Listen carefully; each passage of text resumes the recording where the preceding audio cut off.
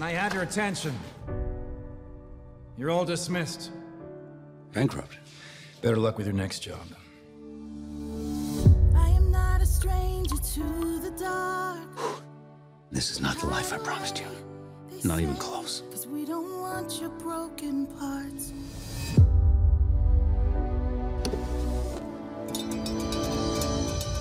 Girls, I think I've had an idea. Look out, 'cause here I come. And I'm marching on to the beat I drum. P.T. Barnum, at your service. To be seen. I'm putting together a show, No apologies. and I need a star.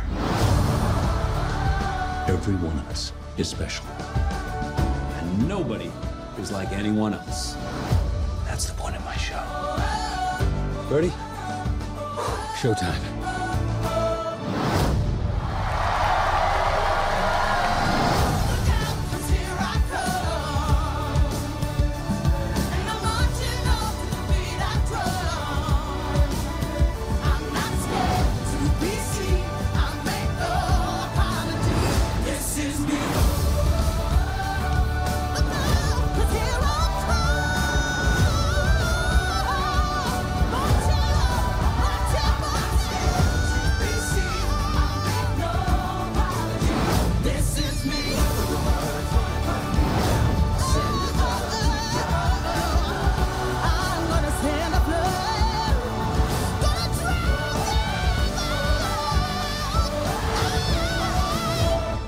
No one ever made a difference by being like everyone else. Well, welcome to Life Church. I'm Aaron Cole, the senior pastor. It's great to see you today. If you have your Bibles, you turn me to John chapter 4. I'm going to get there in just a minute. We're going to do some more with the movie. But I don't know if you've seen this movie. You may have seen some of the movies that we're going to do in this series. You may not have. I remember going to this movie with Tammy's family. So it was Christmas. We always go watch a movie on Christmas. That's one of the things we always do. And so somebody said, let's watch this. And I was like, okay, and I'm thinking, do you know this is a musical? Now, my father-in-law is an engineer. And not that that's a bad thing, but I mean, he just is not like known for his sense of humor, I guess. He's just not a musical kind of a guy. And I'm just getting it. So we're all going, and I was like, great, man, it's Hugh Jackman. It'll be good. It's got these people in it. It's going to be good. And I've heard good reviews. And so we're all in there. And the look on everybody's face when they realized, all the men were like, this is a singing musical all the way through this deal. And I'm like, yes. Like, ah. So nobody's getting killed. No, nobody's blowing up. No, there's no fast car chases. It's set in the early 1800s. So sorry, this is what it's going to be. And so anyhow, but the story, if you haven't seen it, is pretty phenomenal.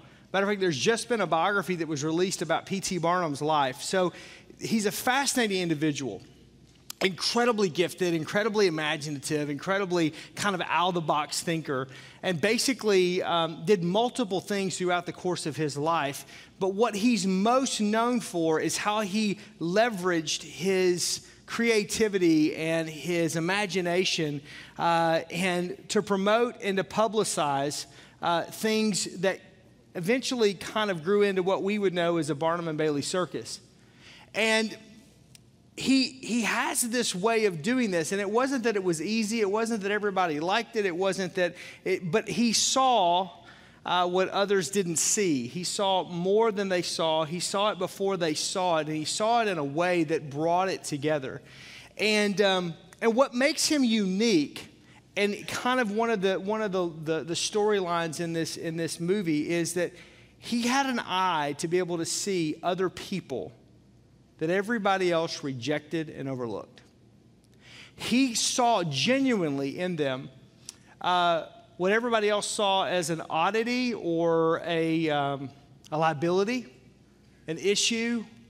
He saw it as something that, quite frankly, would turn the less than greater situations in people's lives into what he would go on to say is the greatest show on earth.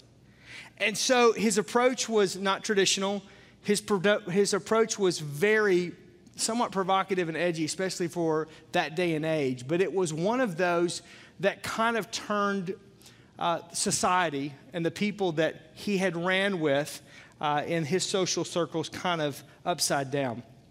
So I want to talk about that because I see a lot of parallels of what he did and even what this movie shows to someone else and to a story and a narrative that John's gospel records. But before we get into that, I want to take a quick look at just kind of a clip that I think kind of illustrates who Barnum was and his eye for looking and seeing others in a way that no one else saw them and drawing out the greatness, not to turn them into someone else, but for seeing them exactly who they are. So check this out.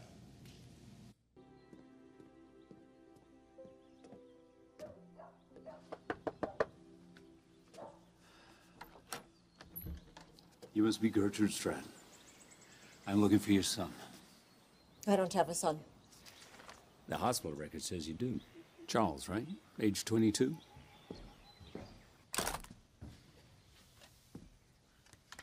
Charles! Charles!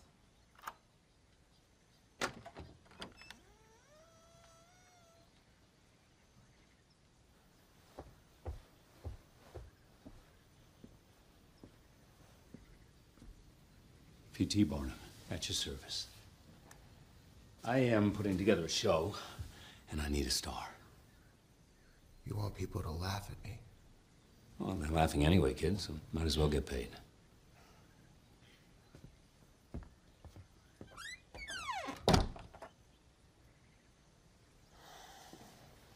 I see a soldier, no, a general, riding across the stage with a sword and a gun and the most beautiful uniform ever made. People will come from all over the world, and when they see him, they won't laugh.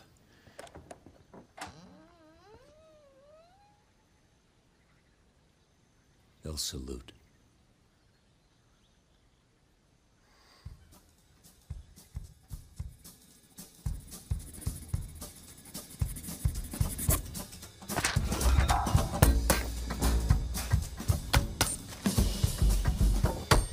How's it looking, girls?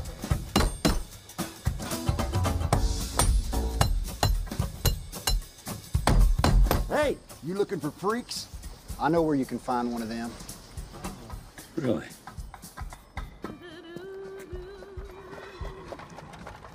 Come on, girls.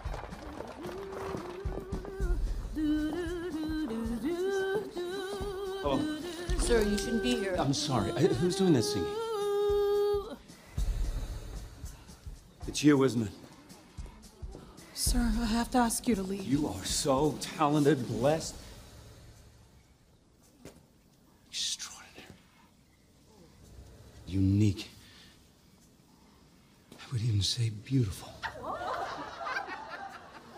Sir, please leave me alone.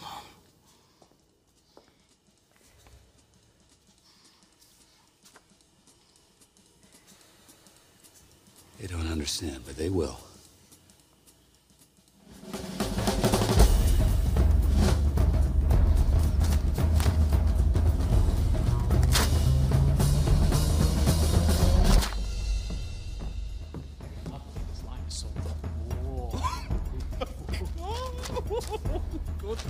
Okay, Ann and W.D. Wheeler. Brother and sister? Yes, sir. Terrific. And what do you do? Trapeze. Trapeze. Okay. You know, people aren't gonna like it if you put us on the stage. Oh, I'm counting on it. Is this over your Entire body. terrific? I don't need to see it. Now.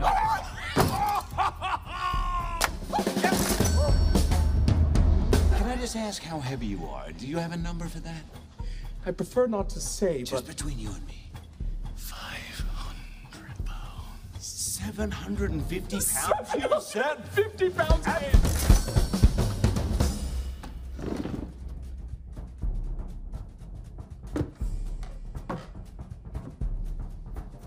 What is your name? Vasily Palavro, sir. Yeah, we're gonna change that name. I think you're Irish. Will you have a son? So Barnum takes these individuals that, again, were relatively, well, they were socially outcast and marginalized, and he steps right into their world and takes the very thing that everybody else rejected them on and uses it to showcase, and in essence, turns them into stars. I'm not likening Jesus into P.T. Barnum, but if you look at the life of Christ, he does that over and over and over again.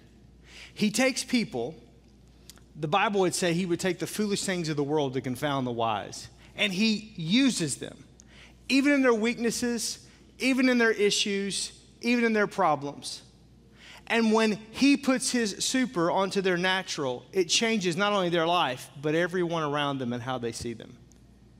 You see, Jesus did this, we first see with the disciples. If you read the Gospel of Matthew, Mark, Luke, and John, every single one of these disciples, these were not men who were highly educated. These were not men necessarily who were accepted in some circles. They were kind of a motley crew of individuals, to be really honest with you, but yet he used these men and he changed the world.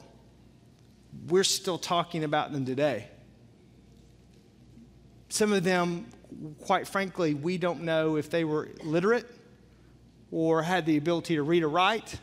Some of them we knew were highly educated. Some of them were completely on the margins of society, and some of them had been rejected by the typical kind of status quo of the world. But yet Jesus takes them and uses them and does something magnificent. P.T. Barnum and Jesus both were, as you hear the story or you watch the movie and then you read the life of Christ, they were acquainted with grief and with loss and rejection. And Jesus was drawn to the least and the lost and the broken. And he had this creative eye to never let anybody leave the same. John's Gospel, chapter 4, I just want to look at one encounter that he has with this woman. We don't even know her name. She's known as the woman at the well, or the Samaritan woman. I'm not going to read the entire chapter, but I just kind of want to walk through chapter 4, verse 7 through 18, and I want to look at what Jesus does, much like what we just saw that Barnum did, as he extends an invitation to this woman who's been rejected and chastised by society, and he changes her life. Firstly, we see that this invitation of Christ, this how he approaches, much like how Barnum did, it's always unexpected. It always comes unexpected. Again, when Jesus encounters, especially the woman at the well, it's completely unexpected. John chapter 4, verse 7, when a Samaritan woman came to draw water, Jesus said to her, "Will you give me a drink?"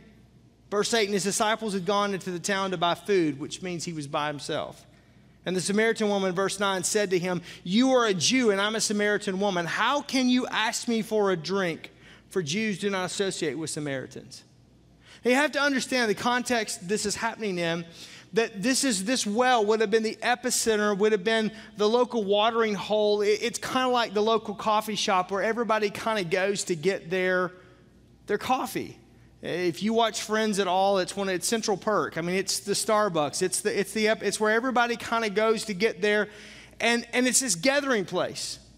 Most of the women would go together, and they would kind of meet, and they would kind of talk, and just kind of converse and connect on life just like women do, and they would all kind of come together. And typically they would go in the early morning or in the late afternoon because the weather was cooler and things were much easier, but not in the middle of the day when it was hot.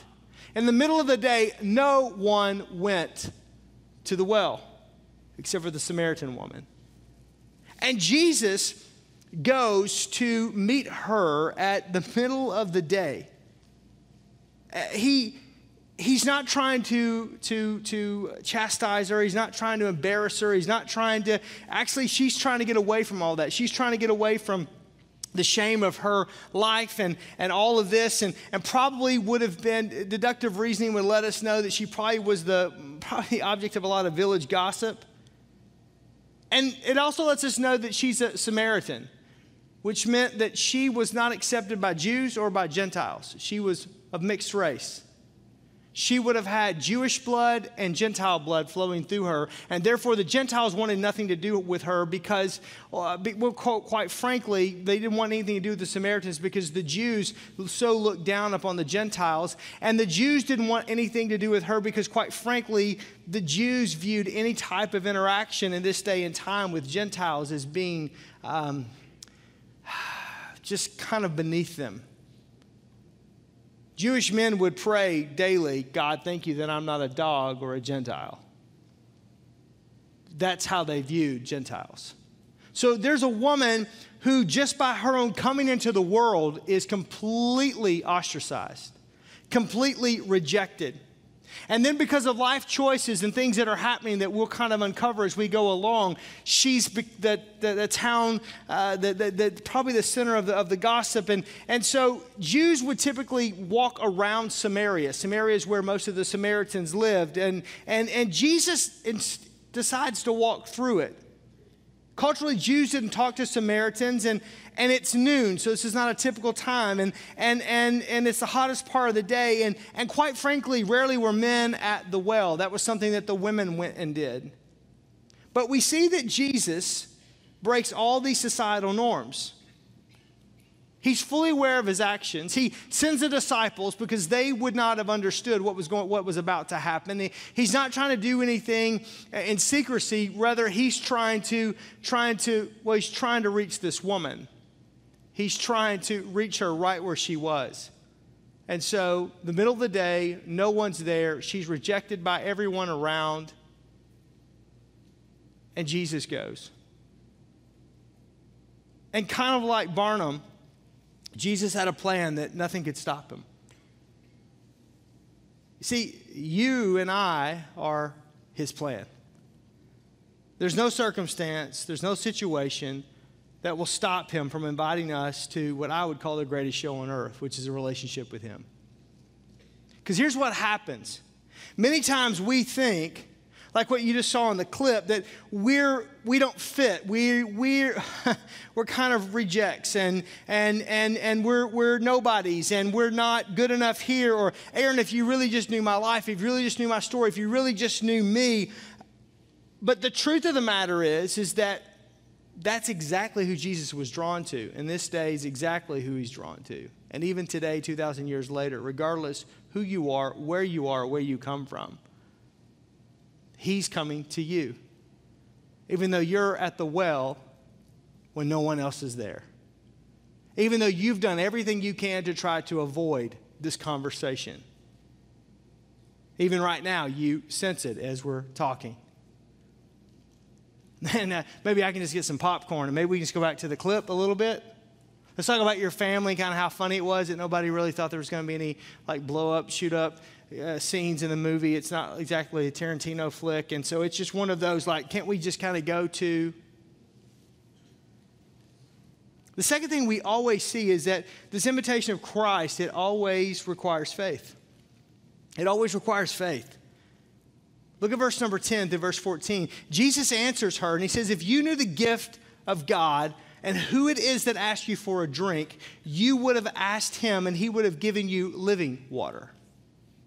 Sir, the woman said, you have nothing to draw with at the well, and the well is deep. And where can you get this living water? Verse 12, are you greater than our father Jacob, who gave us the well and drank from it himself, and also did his sons and his livestock? And Jesus answered, everyone who drinks of this water, speaking of the water at the well, will be thirsty again. Verse 14, but whoever drinks of the water that I will give them will never thirst again. Indeed, the water I give them will become in them a spring of water welling up to eternal life. See, Jesus uses this woman's physical need for water as an object lesson for spiritual transformation. He speaks to her and basically she's not able to see beyond her circumstance in this physical realm, but Jesus masterfully reaches this woman at the well. And he does this with everyone. It's not just her. If you look at Nicodemus, he talks to him about being born again. Or John's Gospel, chapter 9, the blind man. Jesus identifies himself as a light of the world. He takes the blindness and the darkness of this man and that makes him an outcast. And Jesus says, but I've come to bring light. And Lazarus, who encounters Lazarus' sisters, Mary and Martha, who encountered Jesus, they're crying and saying, Jesus, if you would have been there. But he looks at them and says, but I am the resurrection and I am the life. John's Gospel tells us. To the fishermen who were there fishing, he issues an invitation no longer just to fish for men or to fish for commerce, just to fish for yourself or to fish for commerce, but to change your life and to follow him. Every single time in Scripture, we see this over and over and over and over. Jesus sees people that don't believe in themselves, that feel like that they've listened to what the world has said about them, and they've allowed their own mistakes and their own sin and their own choices to trap them and to marginalize them and to shrink them like a pair of 501 Levi button-fly blue jeans and just shrink them down to where everybody views them. But he comes in and goes, no, no, no, no, no, no, no. I see a different way. I see a different person. I see a different situation. I see life. I see hope, just like Barnum does.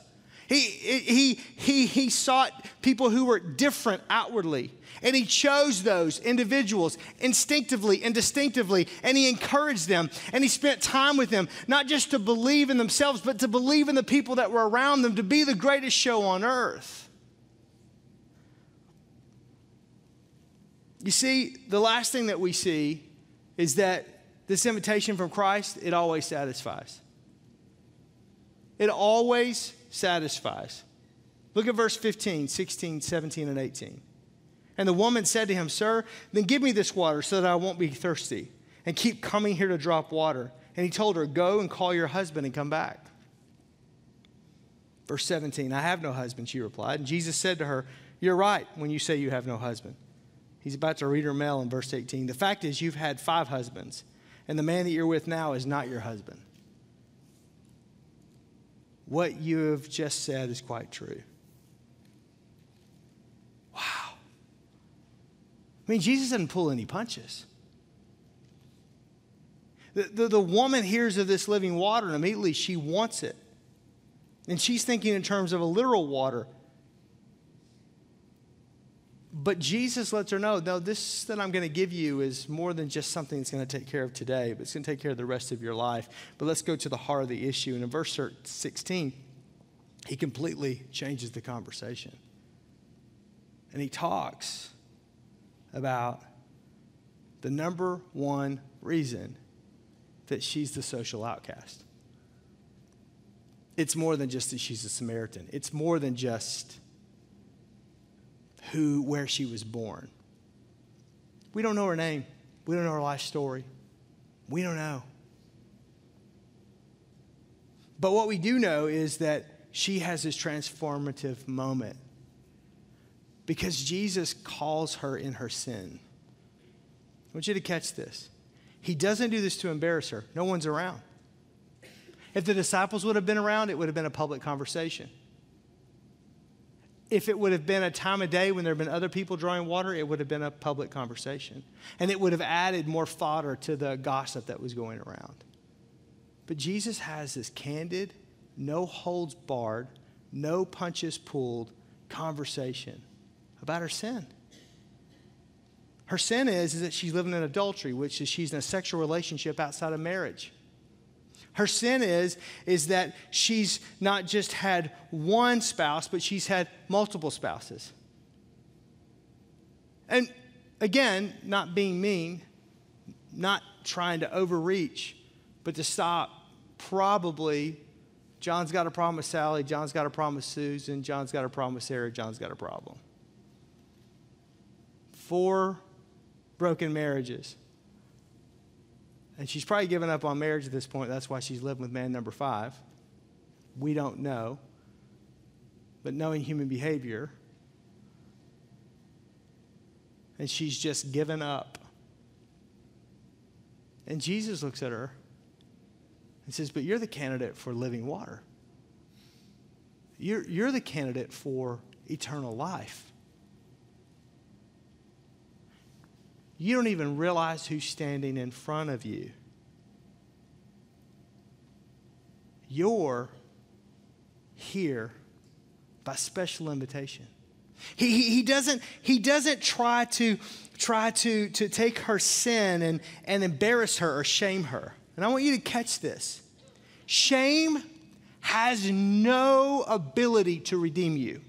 Shame has no transformative, restorative power in it at all. You can be shameful. You can grovel in your sin. You can grovel in past mistakes. You can grieve, but guilt and shame have no ability to do anything in your life but condemn you and hold you where you are. But truth can set you free. And the acceptance of that truth offered in grace, which is what Jesus did. He was truth and grace, is completely restorative, is completely transformative, completely redemptive. And he uses his knowledge of these things not to expose her, not to shame her, not to drive her away, but to deliver her from the bondage of sin, so that she could have a fresh start in a new place. And he does this with such kindness. He doesn't condemn her, but he doesn't let her off the hook. See, sometimes I think when we think about this, we kind of go, well, we just don't condemn anybody. And so, no, we don't. John 3:17, for God sent not a son into the world to condemn the world, but that through him the world might be saved. So condemnation is a perversion of conviction. But conviction, which is when truth, I encounter truth and realize that I'm a sinner in need of a Savior. When I've been married in 4 broken marriages and I'm living with person number 5. When my shame and my guilt, when my sin, when my addictions, when my failures have driven me to where I don't want to be around anyone, I don't want to see anyone. Just like the bearded lady that encountered Barnum, please go away. The last thing I want to do is be hurt. I just want to be left alone. I'm back here, I'm hiding here because I don't want anybody to see me. I don't even want to see this. You don't understand. I've been broken, I've been hurt, I've been marginalized. And Jesus steps right in the middle of that and goes, I know more about you than anybody in this town. But I'm telling you that if you had any idea who was standing in front of you and the water that he was about to give you, it will change your life. And here's what I know today.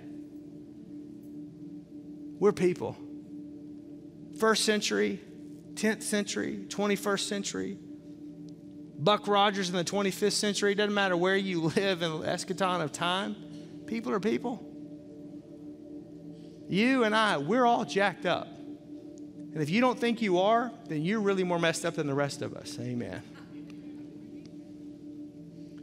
But when you encounter Jesus, he doesn't look and you go, oh, it's okay, it's okay, it's okay, it's okay. No, just keep saying your sin. No, because he knows your sin will condemn you. Your sin will shame you. Your sin will guilt you. It's not how you were wired to live. He, if he's truly the Son of God, is the creator, and he's speaking to you and I as the creation and saying, this is the way to life. This is the way to freedom. This is how to experience love, because we all want to love and be loved. Everybody wants, if you really knew me,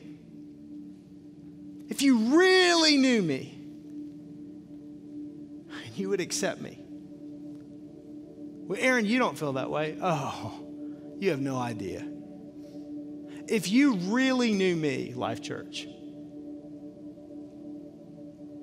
would you really accept me? I'm just like you. Look, I don't get some special pass. I don't get some like, oh, well, his sin is probably, he had one too many bites of a piece of pie. No, I wish. You don't get that class in seminary. No, I'm just like you, man. I'm broken and flawed and failed and jacked up, insecure. I have the same needs. We all do. It's called being human. just like those misfits that Barnum encountered. And then Jesus steps into the middle of that, calls us on our junk, our sin, not to condemn us or to guilt us or to shame us, but to set us free. And so today, I just want you to think about this for a moment. Just like Barnum, Jesus is knocking at the door of our hearts. And he's speaking. He's inviting. He's coming to your heart, to your home, to your life, and saying, I have so much more. Not because we deserve it, not because we're righteous, but Jesus is saying, I want you to come just as you are. And he gives us the ability to leave our sin and go and sin no more. You don't have to be cleaned up to come to Jesus. You don't have to have your stuff figured out to come to Jesus. No, you come to him in the middle of your brokenness and your hurt, right where you are. Think about that for just a minute.